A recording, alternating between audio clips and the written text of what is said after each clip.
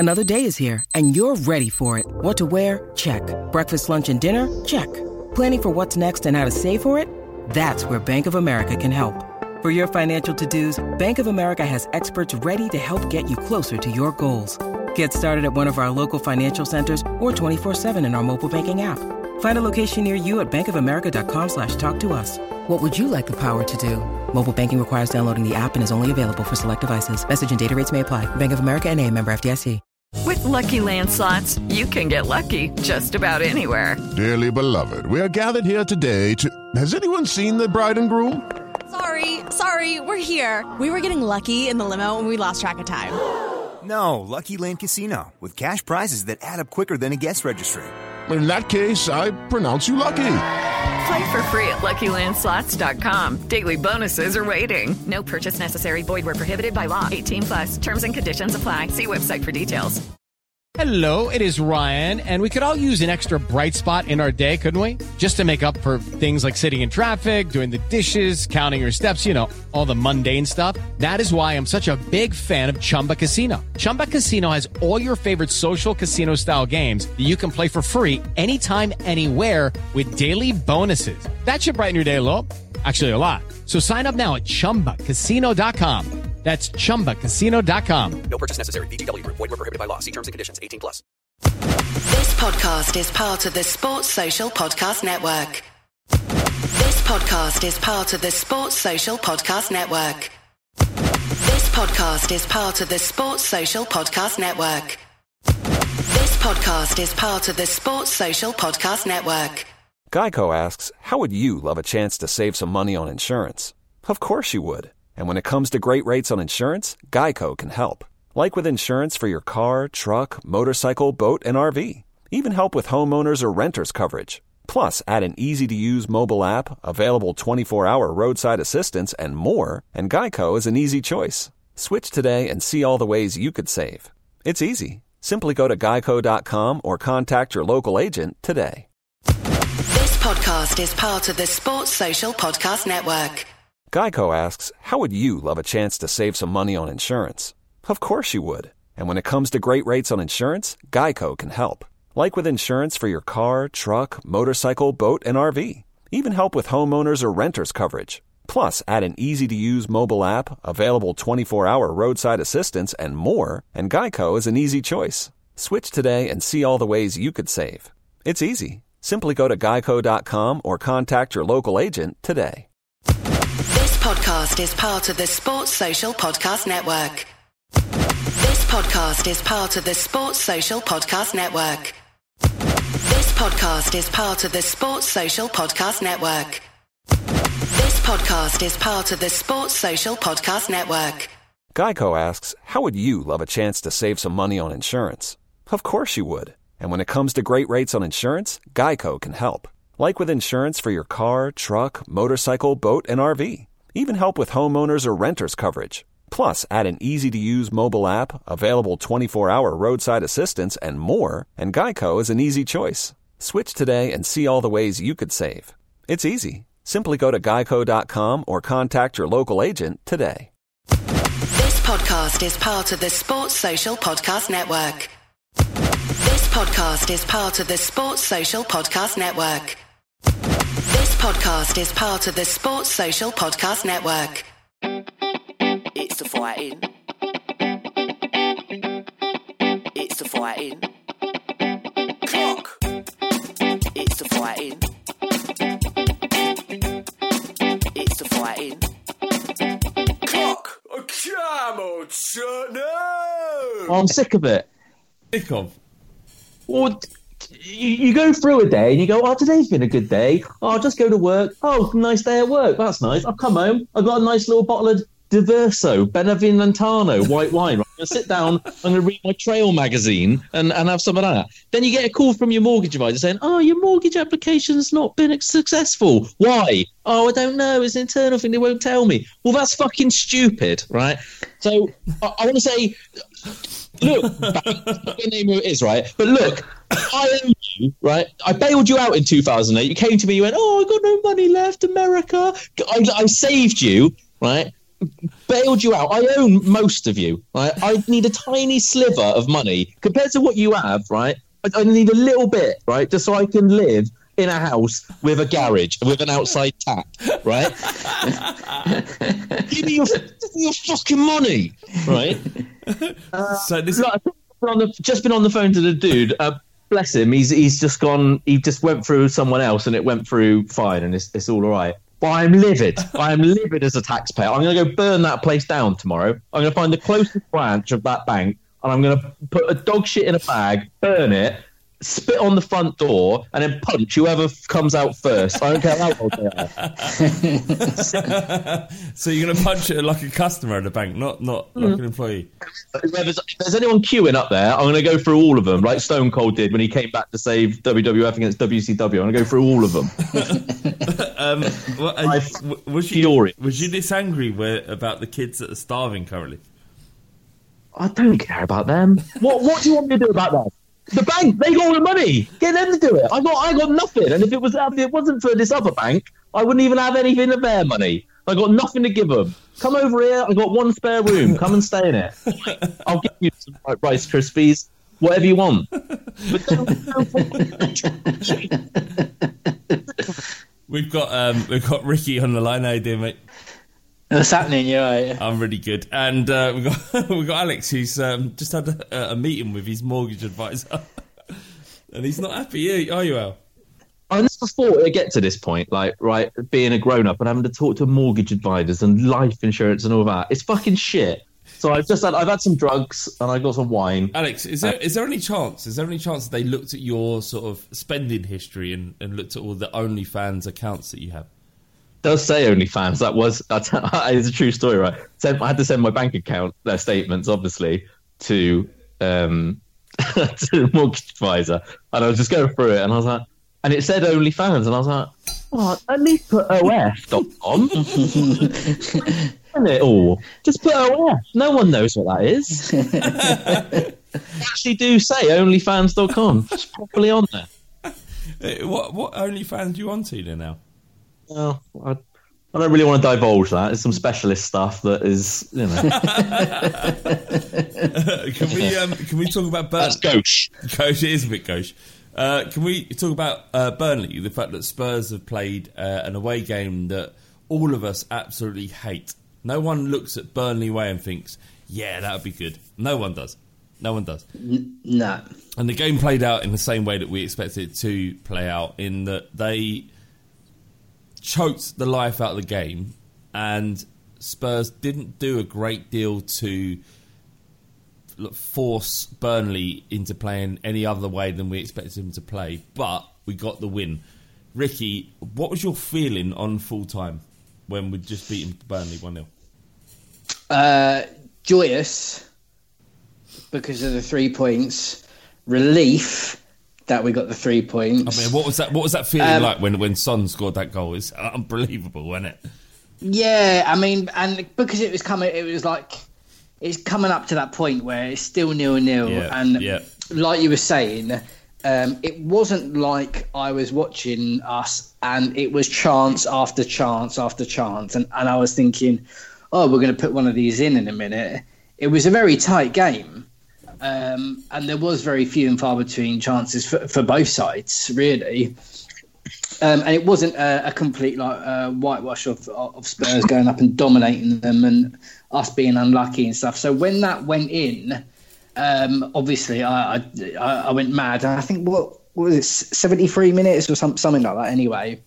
So you're in touching distance of coming up to the 90. So I was kind of like, I was a little bit nervous, and then once we scored, it looked like straight up from the off then that it was going to be just protect the lead at all costs. Don't go gung-ho and try and get the second goal. And that, I was having heart palpitations a lot. See, when we scored that goal, I thought, this is done. It's done. Because Burnley had done absolutely nothing. In the second half, had done nothing to challenge our goal, really. To really kind of... You think like there might be an issue here? Like against West. I didn't think they did anything to really challenge us, but there were there were moments. I mean, they had a chance cleared off the line, and I think they had an offside goal. So they had a couple of pot shots as well from outside the box, and normally on one of those on a a rainy Monday night up at Burning, it squirms off from Lloris and goes out to someone. So there were like half chances for them, and in these type of games and against Burnley, you just know that they can put one of those in. So I was still a little bit, watching it through gritted teeth. Really, I didn't really enjoy it at all. Alex, do you want Burnley to go down and disappear forever? No, I quite like Burnley. Why do you like him? I just don't know. I felt very different to that last night, which is strange. Everything that Rick described, we've all been through a million times, right? And we've all felt like that in games like that. But last night, first half was kind of all right. Well, let's see what Burnley are going to do, and they were extremely well drilled. They are ridiculously well coached. They had 10 men behind the ball constantly, and their shape was perfect to the letter. And they didn't let us do anything that we've been doing over the last 3-4 weeks. But after an hour, there was both teams had a chance on the hour mark, and the game suddenly looked that little bit more stretched. And I got to tell you, I have never been more confident that I'm going to win that game after an hour. Exactly, felt exactly the same, Al. I wasn't nervous. I wasn't thinking, they had more chances on target than us. They had more attempts than us in general. They'd obviously had one cleared off the line, but I just, it sounds weird, right? But I think I hate saying this because you'll get loads of stick, but I think anyone that's played any decent level of football has played in those types of games before, like where someone is just sitting like that you just think you're told, you're coached that you just have to be patient. You have to match them for effort, and your quality will happen. That might be on the 70th minute, that might be the 93rd minute. And sometimes that's difficult to accept. When Vinicius was about to come on, and Bale looked like he was getting ready as well, and I thought, well, if this does go another 5-10 minutes, then yeah, he's going to have to do that. But it was literally on the hour mark. Both teams had a chance either side, and I thought we got them now. They're not going to be able to keep this up. Did it feel like a game where Bale should have come on? Because when Lamela came on, I had no issue with it at all. Really. No, that's not the game for Bale for where he is right now. There's no point. There's no space. There was no space whatsoever. So what you need in that position is something that Lamela is quite good at, which usually gets criticised for is holding on to the ball, and he gets criticised for kind of slowing attacks down when we look like we're about to kind of pounce. But this wasn't a pouncing type of game. This was something that was going to require some type of little intricate pass that just unlocks that half yard of space as you come into the penalty area or just outside it, for someone to do something, of a high quality. I thought he was great when he came on. I thought he was absolutely perfect for where the game was at the time. I'm the first to have a pop at Mourinho if I can, but I thought he played that beautifully last night. And that is the type of Mourinho performance that when he came, I was like, well, that's the type of performance I don't mind against those teams. The cliche on a Monday night away, horrible weather, against a team that's doing that. That's what I expected from Mourinho. And that's why initially, towards the end of last season, why I was so annoyed, because I was like, well, this is the game where you do that. And it wasn't happening. But no, like I said, I've never been more confident that a win was coming. I still went mental when that goal went in, but more of an aggressive mental. Yeah. I was like, yes. You're fucking Oak Furniture Land with a badge that looks like my 3-year-old could do it on Paint on MSS-DOS. Fuck off. Well, Alex is on one, isn't he? But I love... He's an angry little man, isn't he? Yeah, well, don't say little, because that's going to wind him up more.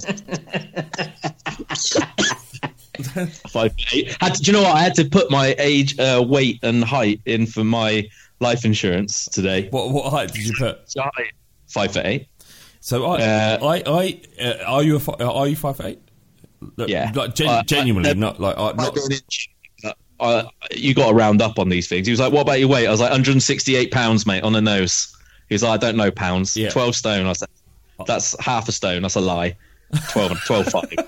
But I was like, I'm just going 5'8" and 172. So I'll go 168. I had a phone call with a life insurance the other about 3 days ago, and it's not something I really want to do, but it's something I should do, right? Everyone should. Of course, because it helps the people that you love when you go. And if you go early, then they're going to be set up. Because if I'm in a situation right now, is if I like blew my own brains out, if we don't finish in the top 4 this season, then my missus would be in a bad situation. So I thought just in case we don't finish in the top 4, I'd bring up the life insurance. And they said, "Have you ever taken any illicit drugs in the last 5 years?" And I was like, what do you mean illicit? Expecting him to say, I don't know, fucking Panadol or... He came out and went, MDMA... The list today, I saw I got sent the hard copy of the questionnaire and the list of drugs that they ask if you've taken in the last 5 years, and I did think to myself, there's no way Flav gets this. MDMA and cocaine, he said. And I was like, well... I mean, I have. I mean, I don't take it... Depends what you mean when you say MDMA and cocaine. What do you mean by that? And what's happened is because of the law and the way the law works, I'm now uninsurable if I tell the truth by a life insurance. Given the fact that people are like absolutely drowning their liver in alcohol, I'm now I'm not unemployable, uninsurable, because I happened to in the last 4 or 5 years have people around me that have like blown coke up my bum when I was asleep. And now, do you want me to insure you? I'll insure you. Will you? What is that? 54 quid a month, and I'll make sure she gets, let's say, 100 grand. How does that work, though, mate? How does the insurance work in that instance? Because 54 quid a month... No one talks about it for him, but I want to say this on record, right, just in case, right? But I have a work thing, so if I die at work, there's a payout, and then obviously if I die, there's my life insurance payout as well. My, who will soon to be ex-wife, but we're still very good friends, but she'll probably get about 1.8 million quid, right, if I go. So I just want to say that now, that if I ever just disappear, go straight to her, everyone. I'll just sort of like give a sort of faint nod to your death and a sort of a couple of claps to your missus and saying, "Well played."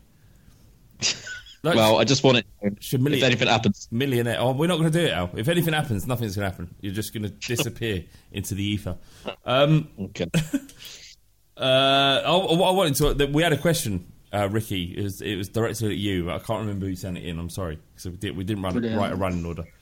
But someone sent in a question about Lamela. So Lamela was brought in ahead of Kane in this game, given the fact that 7 years ago we sold Bale and bought Lamela for £30 million. Yeah. Where are you at right now as a man who has gone on the record on the Fighting Cock podcast saying, what does he do? I don't know what you said. You just don't like Lamela. No, well, it was, we bought Lamela for the thinking that he was going to be a direct replacement for Bale. Sorry. No, you listen here, mate. All right.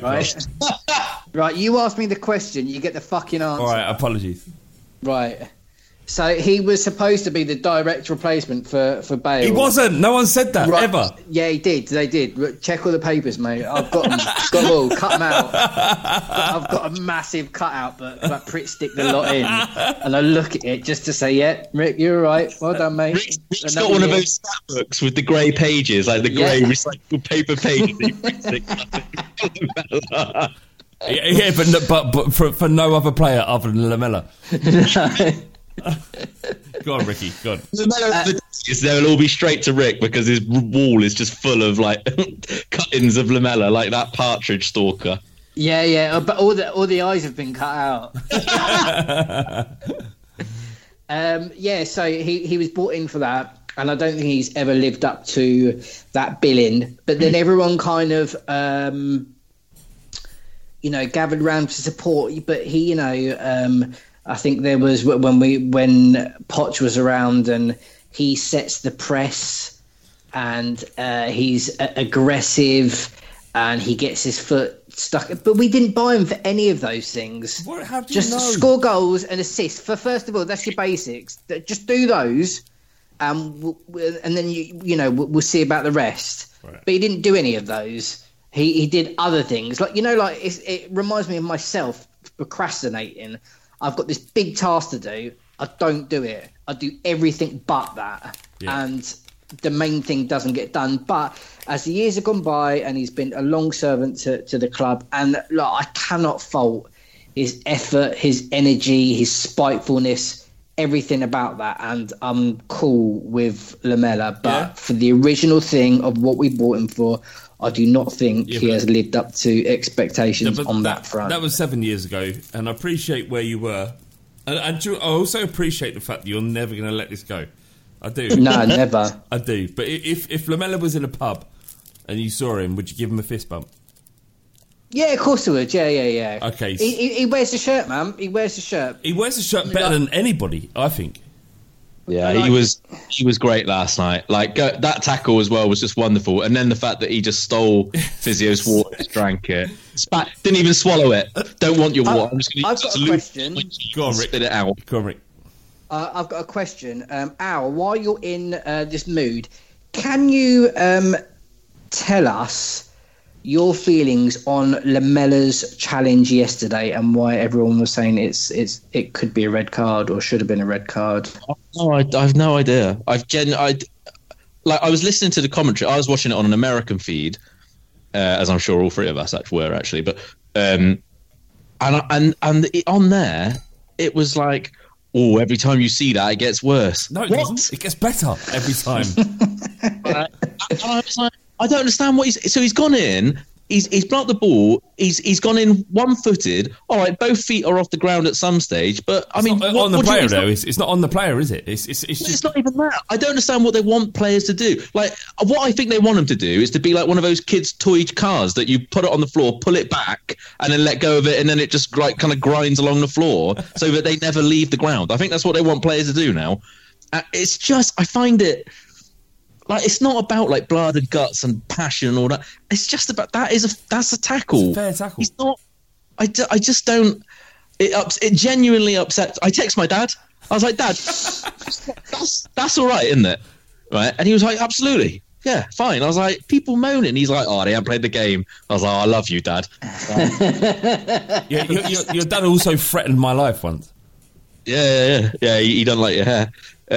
You're lucky you never saw it without Alice band, Jesus. But do you know when Dyer made that tackle against Ramos for England? Yeah. I've never been more proud. I mean, that's a goal to me. That's a 30-yard screamer. I fucking love it. No, Ricky, what have you done? What you've done is wind him up and let him go. Yeah, no, it's brilliant, isn't it? Yeah, it's brilliant. I thought it was a good tackle, and particularly with Burnley, they're a big physical team. I like Ashley Barnes. I understand why people get wound up by him, but they're very much a team that focus on the things they can do, not the stuff they can't, and I like that. I like it. I like it, Alex, but I just want them to like. I want to like it when they're in the Championship, not playing Spurs. we're too good to be brought down to that level, and that's what happened last night. We were brought down to that shithole team, not the place. Because I'm sure Burnley's a lovely. Burnley probably ain't a lovely place, is it? But Burnley's probably a pretty grim place. I bet they're tier 3.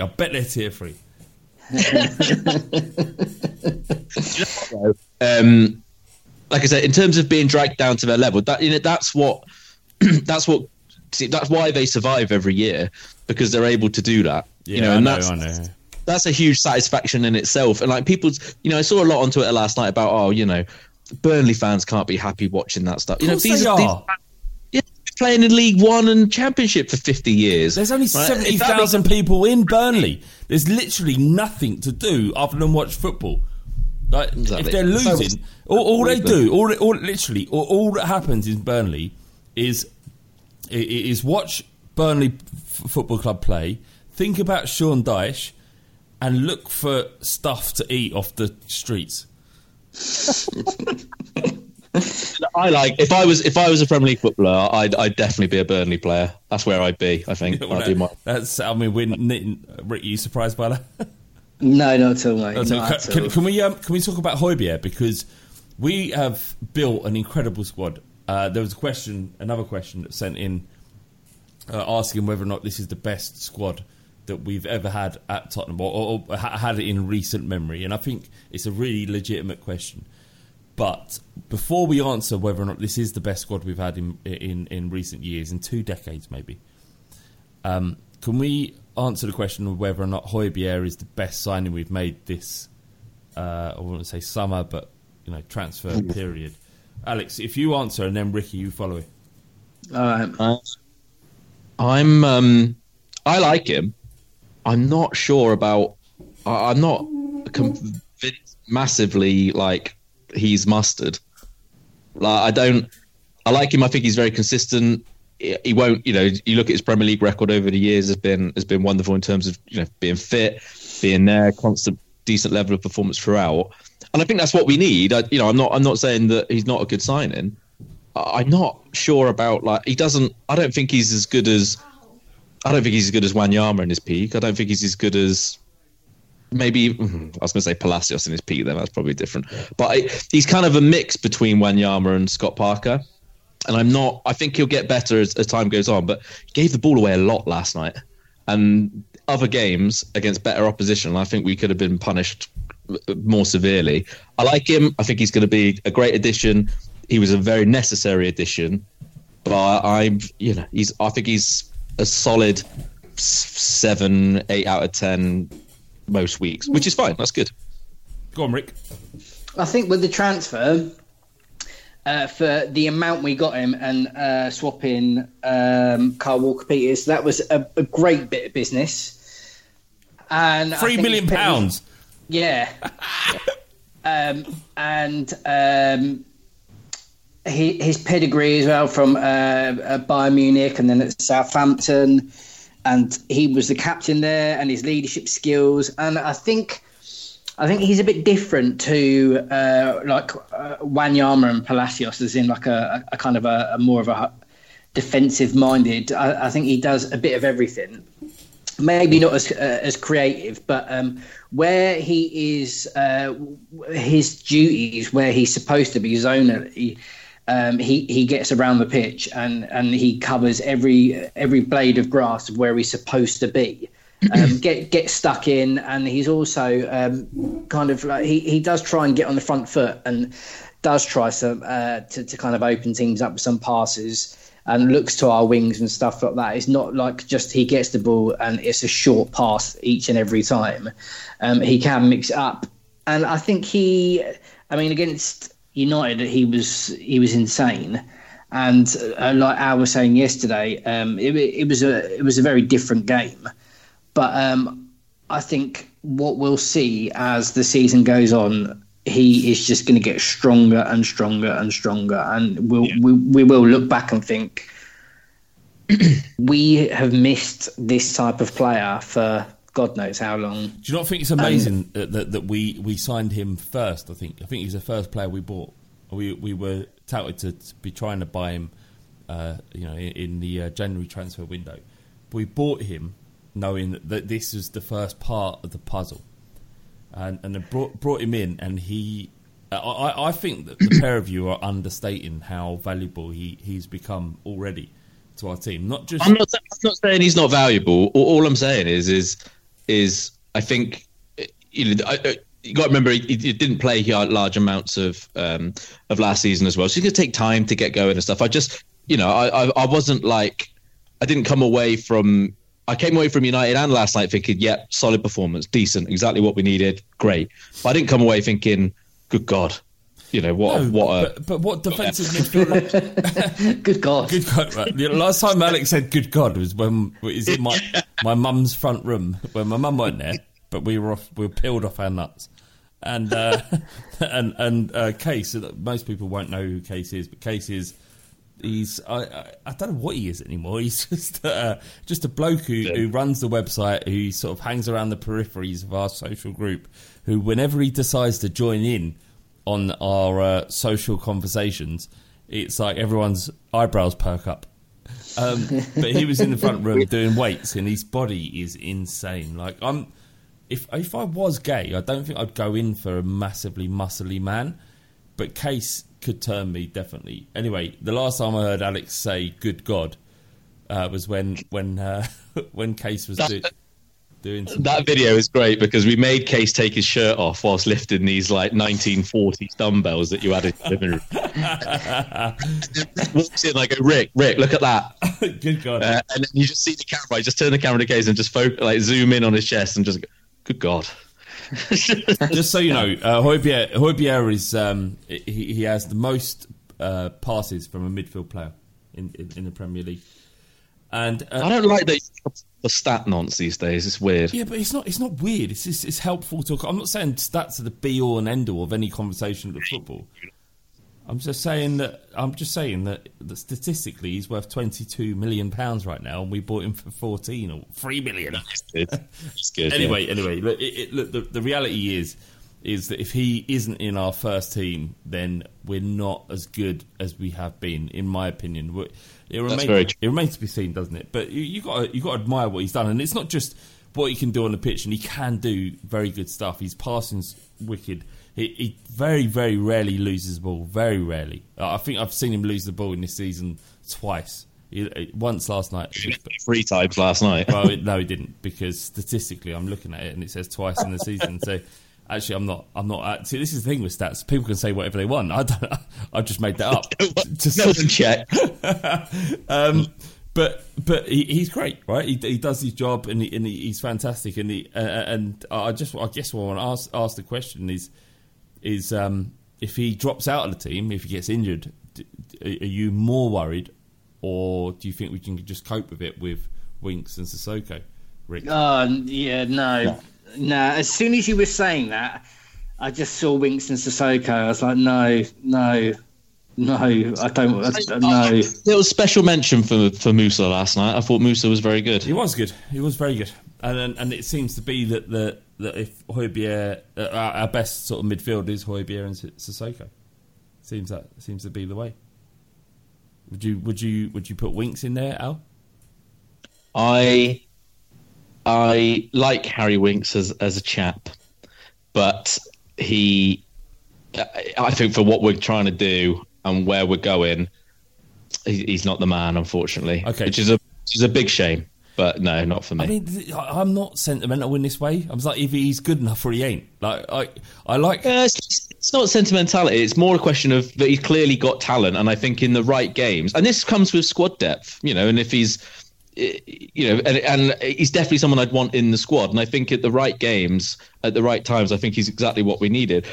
For example, if we'd have gone 1-0 up earlier, and it was a question of seeing out the last half hour, I probably would have put him on.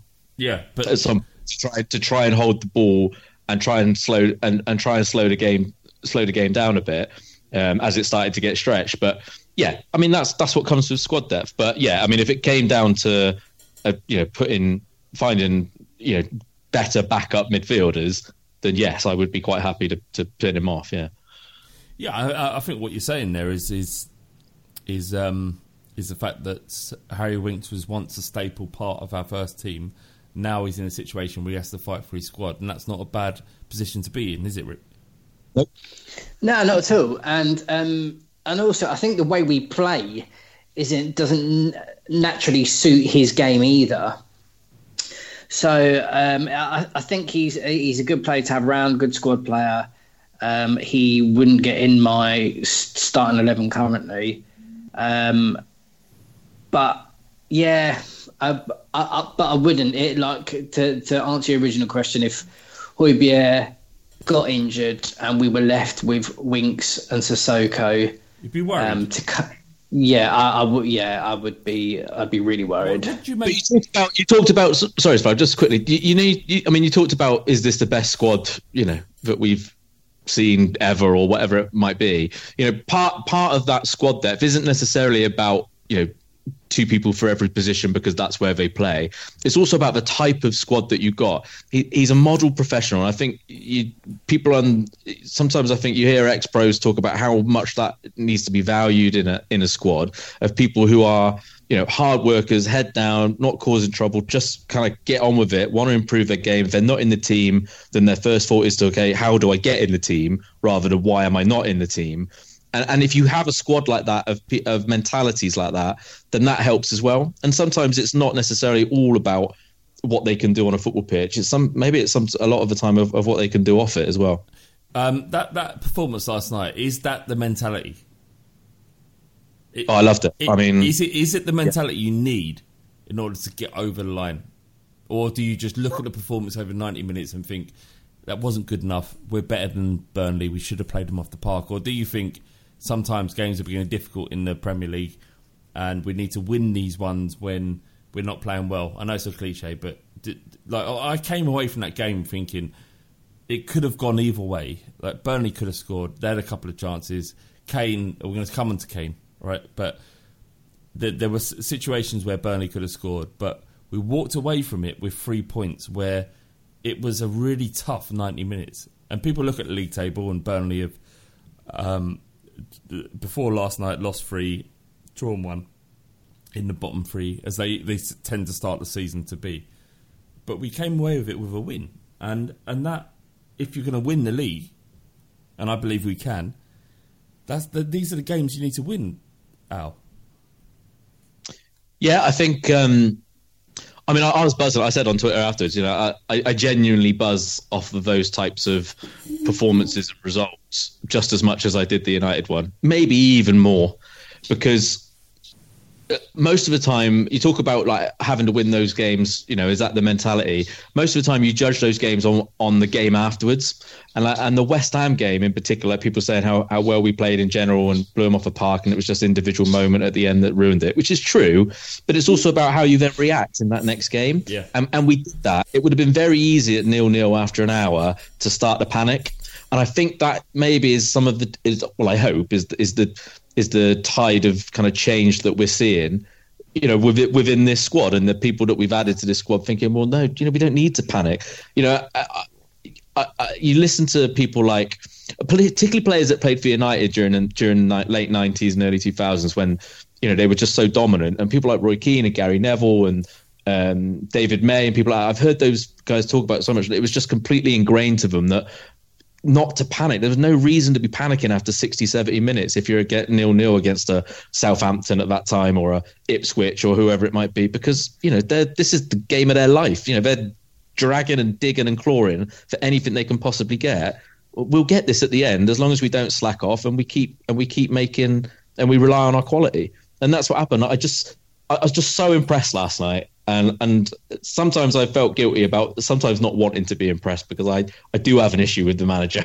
but everybody has like their agendas, and it's fine. It's fine. Like everybody, like all football fans are guilty of that stuff. But it's fine to to pick fault of what we did against Burnley. It's also fine to think, actually, that was a great result. So all of it's fine, as long as you don't turn into a toxic bellend, where you're trying to pick faults in everything. If you have your little like moments of thinking we should be better here, that's fine. That's healthy support. If you're just constantly, ripping the arse out of Arteta at Arsenal, for example, where Arsenal fans should be burying that myth that they have. I'm going to go early. I'm going early, right? They should be. Fuck's sake. He's a myth. Anyway, let's focus on Spurs. Alex, Ricky. Ricky, yeah. Have you seen the video of Son, the celebration goal?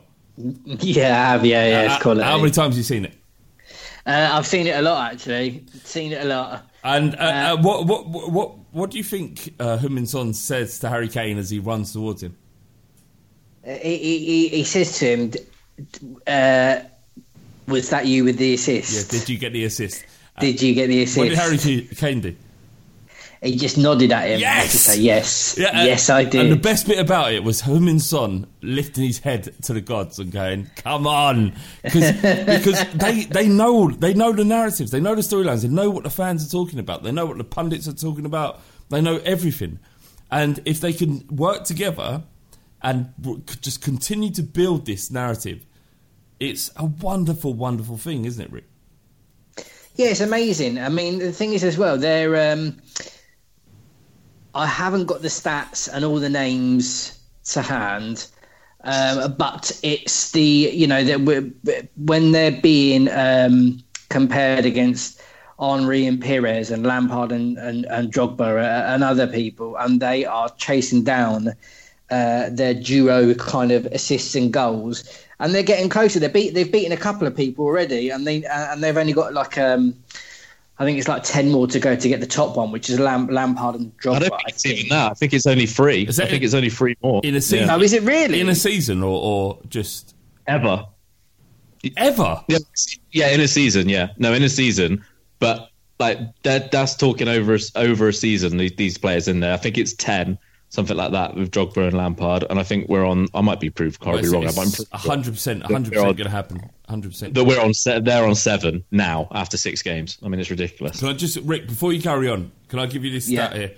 There's the Premier League goals this season. Manchester United 9, Heung-min Son 8, Arsenal 8, Crystal Palace 8, City 8, Newcastle United 8, West Brom 6, Wolves 6, Fulham 5, Burnley 3, Sheffield United 3. 45% of Premier League teams have failed to outscore Son this season. That's nearly half of that's incredible. Have outscored Son, and that's not including Kane. If you include assists and goals for both of those players, I think we're actually witnessing something that probably we'll never see again, Al.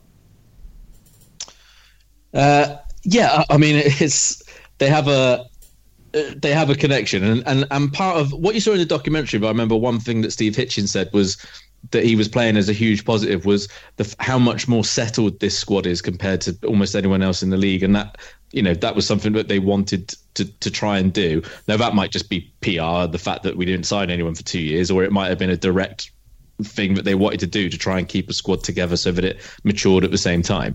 And I think you're seeing the fruits of that afterwards. A huge part of the way they work together is down to Pochettino, and it's been carried on, and it's been developed, and it's been worked on, and it's improved even more.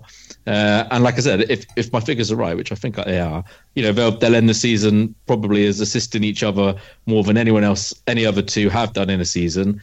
And like you said, probably more than any other two players will again for a very, very long time. Do you see Jose credit? What do you make? I wanted to talk about that. What did you make of it? Was it a credit, but also at the end, Jose Mourinho went, "Yeah, but Kane really isn't playing as a 9 anymore." Like it was like a little nod saying, "Pochettino, it'd be a nice thing for me to mention Poch, but the reality is I know what Harry Kane is capable of, and number 9 is we're wasting these talents." I mean, it was a nice thing he did. It was a nice thing he did, but it also felt like a humble brag.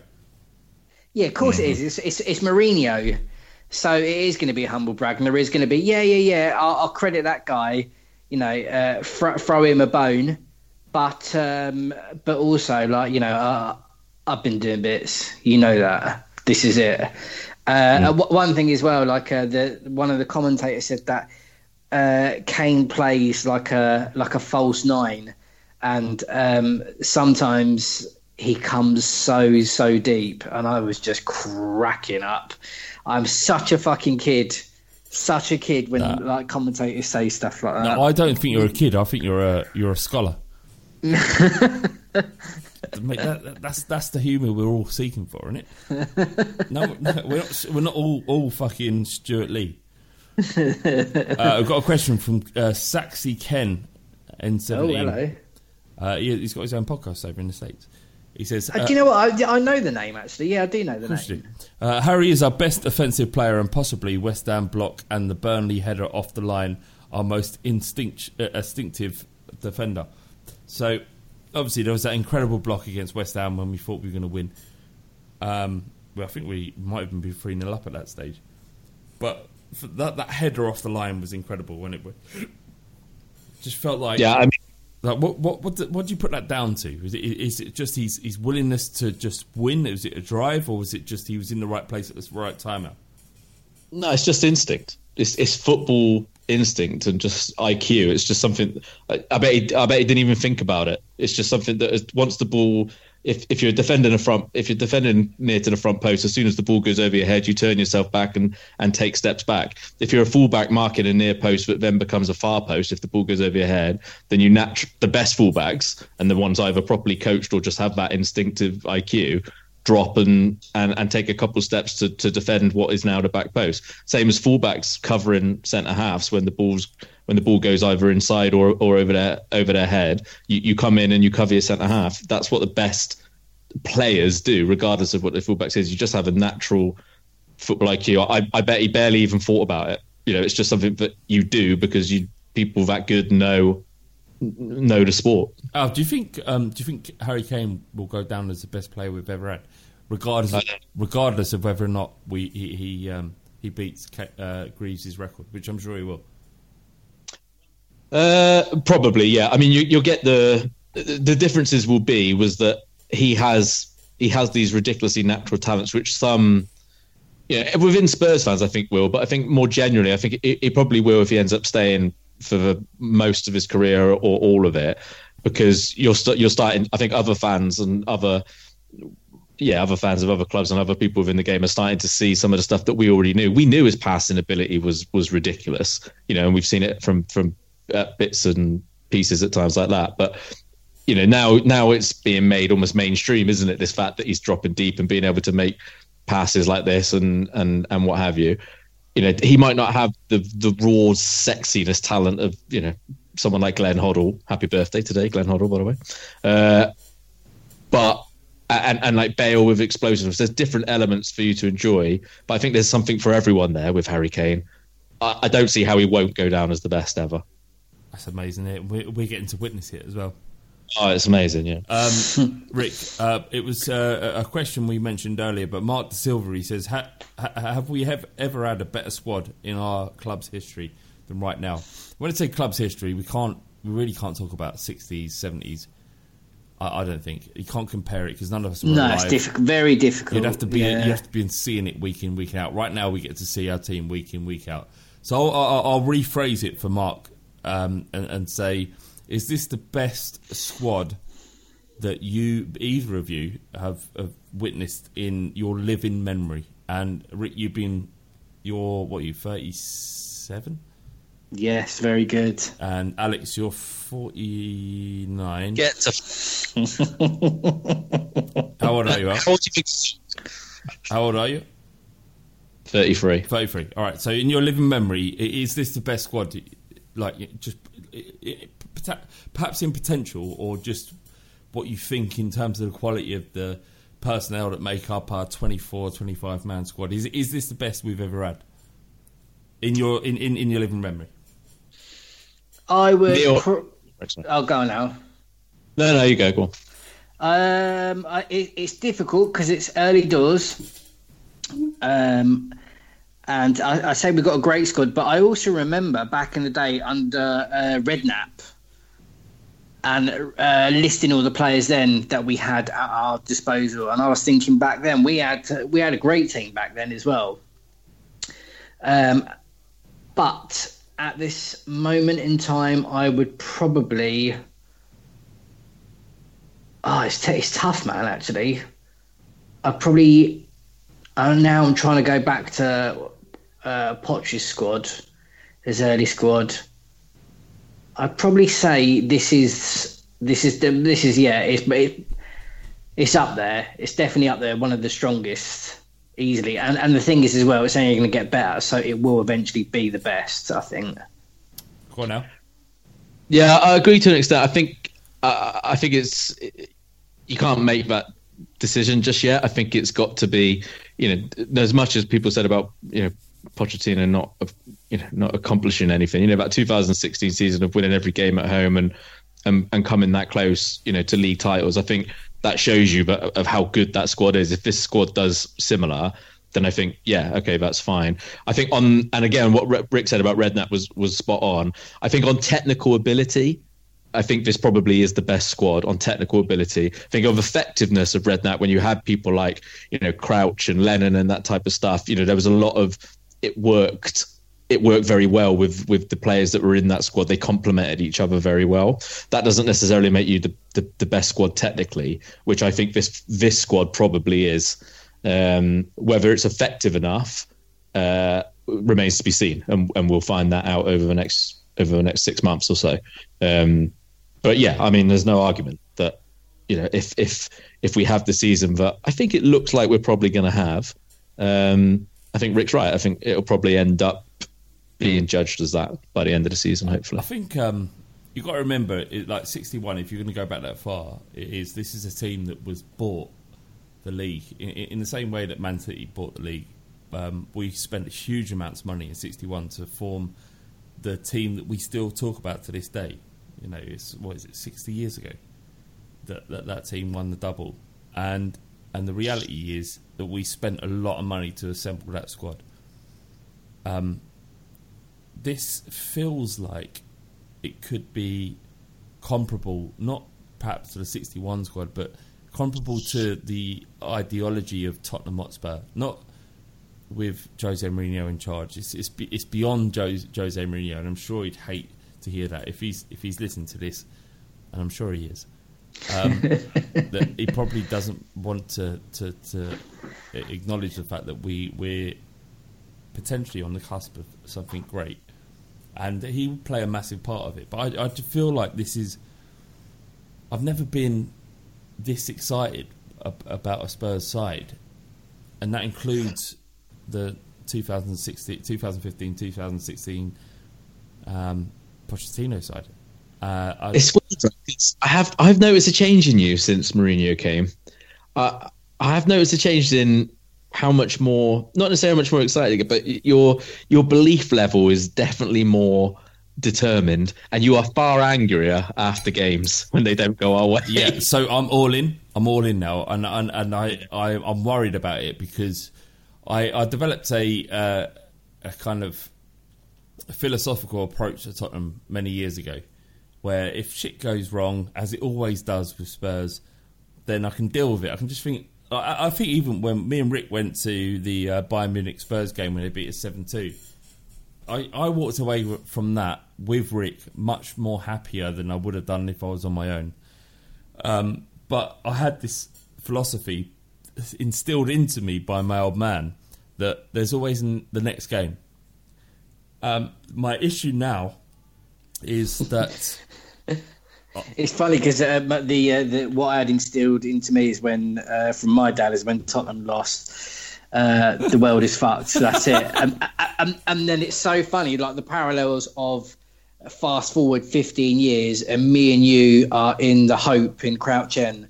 Tottenham lose, I'm inconsolable, and you're Mr. Pragmatist sitting next to me saying, don't worry, Rick, we'll fucking have them next time, blah, blah, blah. Can't get another pint. Rick, when you say that, do you have a specific game that you think of? Because I do. I've got, I don't know if you remember this, us losing on penalties, PSV. Penalties, PSV, yeah. Yeah, I do. Look, and this is what it's about, isn't it? It's about fans sort of rallying around each other. Like sometimes you're going to be all in, sometimes you're not going to be all in, but it's about understanding each other's perspectives. And I'm guilty of not being able to do that. I was going to say, these last few weeks, I've been, after West Ham and stuff, I was terrified of our WhatsApp group. I'm sorry. I'm really sorry about that. I don't mean to be. It's just in that instance when West Ham equalised from that goal that should never have that was like in the way that Joshua described Andy Ruiz's punch as a punch from the gods. It felt like a goal from the gods, and I took that really badly, and I'm guilty of it as well. It's really hard. It's really hard to. It's weird though because you talk about the philosophy. Is that I was very much similar. You know, when I first came to London and was going to Spurs on my own and stuff, and Spurs was it did kind of dictate my life. It's a huge part of why I ended up moving to London. It was basically the only thing I did in London before I kind of knew anyone. Then I kind of met you guys, and my philosophy changed. Like, well, it doesn't matter, does it? It's just about going to football with your boys. I love it now. That's all that matters. And then since obviously the lockdown stuff, and you haven't got that. Yeah. I've had to work really hard to make sure that it doesn't bother me quite as much. It's been made easier because obviously I'm not a huge fan of the manager, but I'd have been like after West Ham, I was all right. I wasn't too bad. I was relatively philosophical, but I think if we'd have lost that game last night, I think I would have been bad. Yeah. I would. So it's weird. It's weird how things change, and look, it's different for you. This is your job now. It really is your life. Do you know what I mean? Well, yeah. So, when Spurs lose, I lose in like on another level. But I for some reason, whatever's happened over, I don't think it's for some reason. The fact is, we've been active in the transfer market. We've got what I consider to be the best squad in decades, with a manager who doesn't lose. Doesn't matter where he's gone in the past, he doesn't lose. Whether you like him or not, he doesn't lose. Do you think there's no more excuses? I feel like if this isn't the time, with the fact we've got Bale, Son, and Harry Kane, and Lucas Moura and Lamela, who we talked about, who played so well, with Højbjerg playing so well in midfield, and Ndombele, who we haven't even mentioned on this podcast, was incredible again. Lo Celso is a quality footballer. You know, it just feels like this might be the time to go all in, and that's why I'm going all in. and the problem is, Al and Rick, you know this, we all know this, is when you go all in, the feeling of defeat is so much worse, and that's why when West Ham equalised, that I responded so badly. I don't mean it. I really don't mean it. I don't mean to be an arsehole. I really don't. But I'm in that instance hurting because I am right now all in on what's going on at Spurs. And if I'm right, and there's a big if, and we get some semblance of glory, and I've gone all in, then won't that be a great feeling? Absolutely. But can I just ask, if we don't go all in, well, just forgive me for everything I've said. I'll say go all in. Yeah. Go all in, double down, and when the highs are high, enjoy it, surf it, and when the lows are low, just hit out at Alex in the WhatsApp group. We'll all be all right. That's fine, because if it does go all tits up, you think I'm bad for I told you so now. Oh, I'll be Bardi. I'm going to go camp outside Bardi's house because his main hobby is trying to get me to bite about Mourinho. But now, things are going well, so I can't complain. So there's nothing to argue about. But if it goes tits up, I'll be outside his house with flares and as much racist propaganda as I can find. What I will admit to doing is going flip-flop. I've flip-flopped all over the place. I've been Mourinho out, been Mourinho in. But isn't it better to just follow the flow of positivity? That's Absolutely. That's what I'm trying to do. Yeah. So I guess that might be a great way to end the podcast. We have just beaten Burnley. I think there have been many teams, despite their league position, that won't go to Turf Moor and win. They certainly won't find it easy, and Spurs didn't find it easy. But if we hadn't had that handball, if the rules were different, and we hadn't had that handball against Eric Dyer, we would have beaten Newcastle. And if we had played West Ham 99 times out of 100, they would never have brought those 3 goals back, and certainly not scored the goal that they did score. And all power to them. That's what football's about. Well, this is the difference. This is where we'll see the difference now of everything that you're talking about being all in and everything else. The difference will be is whether Spurs teams of the past wouldn't have learnt from that, and it would probably happen again at some point in the last 10 games of the season. The litmus test for this squad now is, are you going to allow that to happen again? And if manager that people still say that he is, and that it looks like he's proven that he still is, hopefully, then that will not happen. And so that's where you get it being all in. One of the greatest things about Pochettino's reign is that for the vast majority of it, he did respond to bad results really well. And, the response to conceding 3 goals to West Ham, and it seems like quite a solid West Ham side this year, but he responded by a clean sheet at Burnley. But I just feel like something might be happening. That's all. I just feel like you're right. You'll see. Burnley will finish 10th, 11th, 12th, where they have no right to finish. They've still got players to come back, Jack Cork and the like. They'll be fine. There'll be plenty of teams that don't win that game that we won last night, and hopefully that'll be the test of where we end up and where they end up.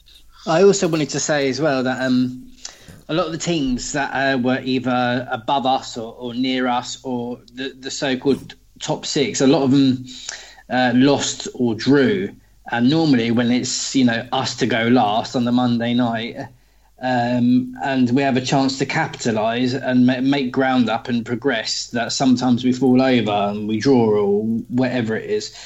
But then going to Burnley and holding out and getting those 3 points, no matter how the game panned out and how ugly it was and stuff, is a real testament. I mean, we could go during the season and it will happen again and we'll fall over and whatever.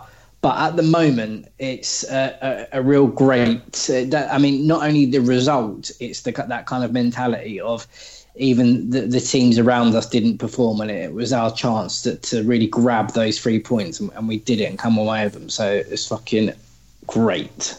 That's a great point, because that was the main disappointment. As much as I was kind of all right after the West Ham game, because I was a bit like, well, again, it's one time out of 100 million times that happens. But also because of obviously the other results that had happened that day. It's a question of, and what Mourinho's talked about being able to handle that pressure. And maybe he is the last piece of the jigsaw of being able to say, well, you can have as much talent and technical abilities as you like, but you've got to be able to be given the tools or being coached how to manage these moments of going last on a weekend when Chelsea have lost or drawn, United have drawn and Arsenal have lost and the rest of it. What are you going to do? It's down to you now. The rest of the Premier League is watching you tonight. Go and do your job. And they did it. And Right. Love it. Alex, honestly, on a real, like, no mucking about at all.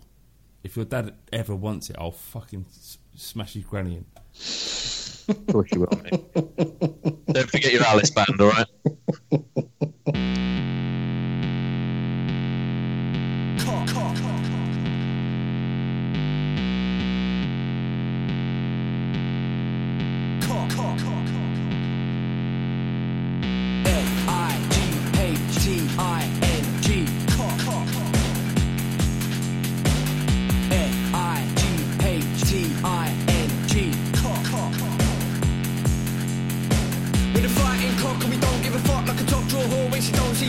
Everybody wanna come and run it, but they're funny like a dummy in the bummy of your mummy. Fighting cock and we don't give a shit. Everybody knows flat bait's a prick. We can get sticky in the mini, sucking willy. When you're getting grilly, yeah, you're gonna bang the millie. Bang, bang.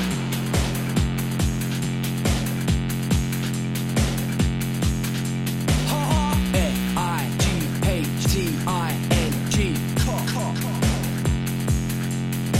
Bang, bang. Sports Social Podcast Network. Sports Social Podcast Network. Sports Social Podcast Network. Sports Social Podcast Network. Sports Social Podcast Network. Sports Social Podcast Network. Sports Social Podcast Network. Geico asks, how would you love a chance to save some money on insurance? Of course you would. And when it comes to great rates on insurance, Geico can help. Like with insurance for your car, truck, motorcycle, boat, and RV. Even help with homeowners or renters coverage. Plus, add an easy-to-use mobile app, available 24-hour roadside assistance, and more, and Geico is an easy choice. Switch today and see all the ways you could save. It's easy. Simply go to geico.com or contact your local agent today. Sports Social Podcast Network. Sports Social Podcast Network. Sports Social Podcast Network. Sports Social Podcast Network. Sports Social Podcast Network. Sports Social Podcast Network. Hello, it is Ryan, and I was on a flight the other day playing one of my favorite social spin slot games on ChumbaCasino.com. I looked over the person sitting next to me, and you know what they were doing? They were also playing Chumba Casino. Coincidence? I think not. Everybody's loving having fun with it. Chumba Casino is home to hundreds of casino-style games that you can play for free anytime, anywhere, even at 30,000 feet. So sign up now at ChumbaCasino.com to claim your free welcome bonus. That's ChumbaCasino.com and live the Chumba life. No purchase necessary. VGW. Void where prohibited by law. See terms and conditions. 18+.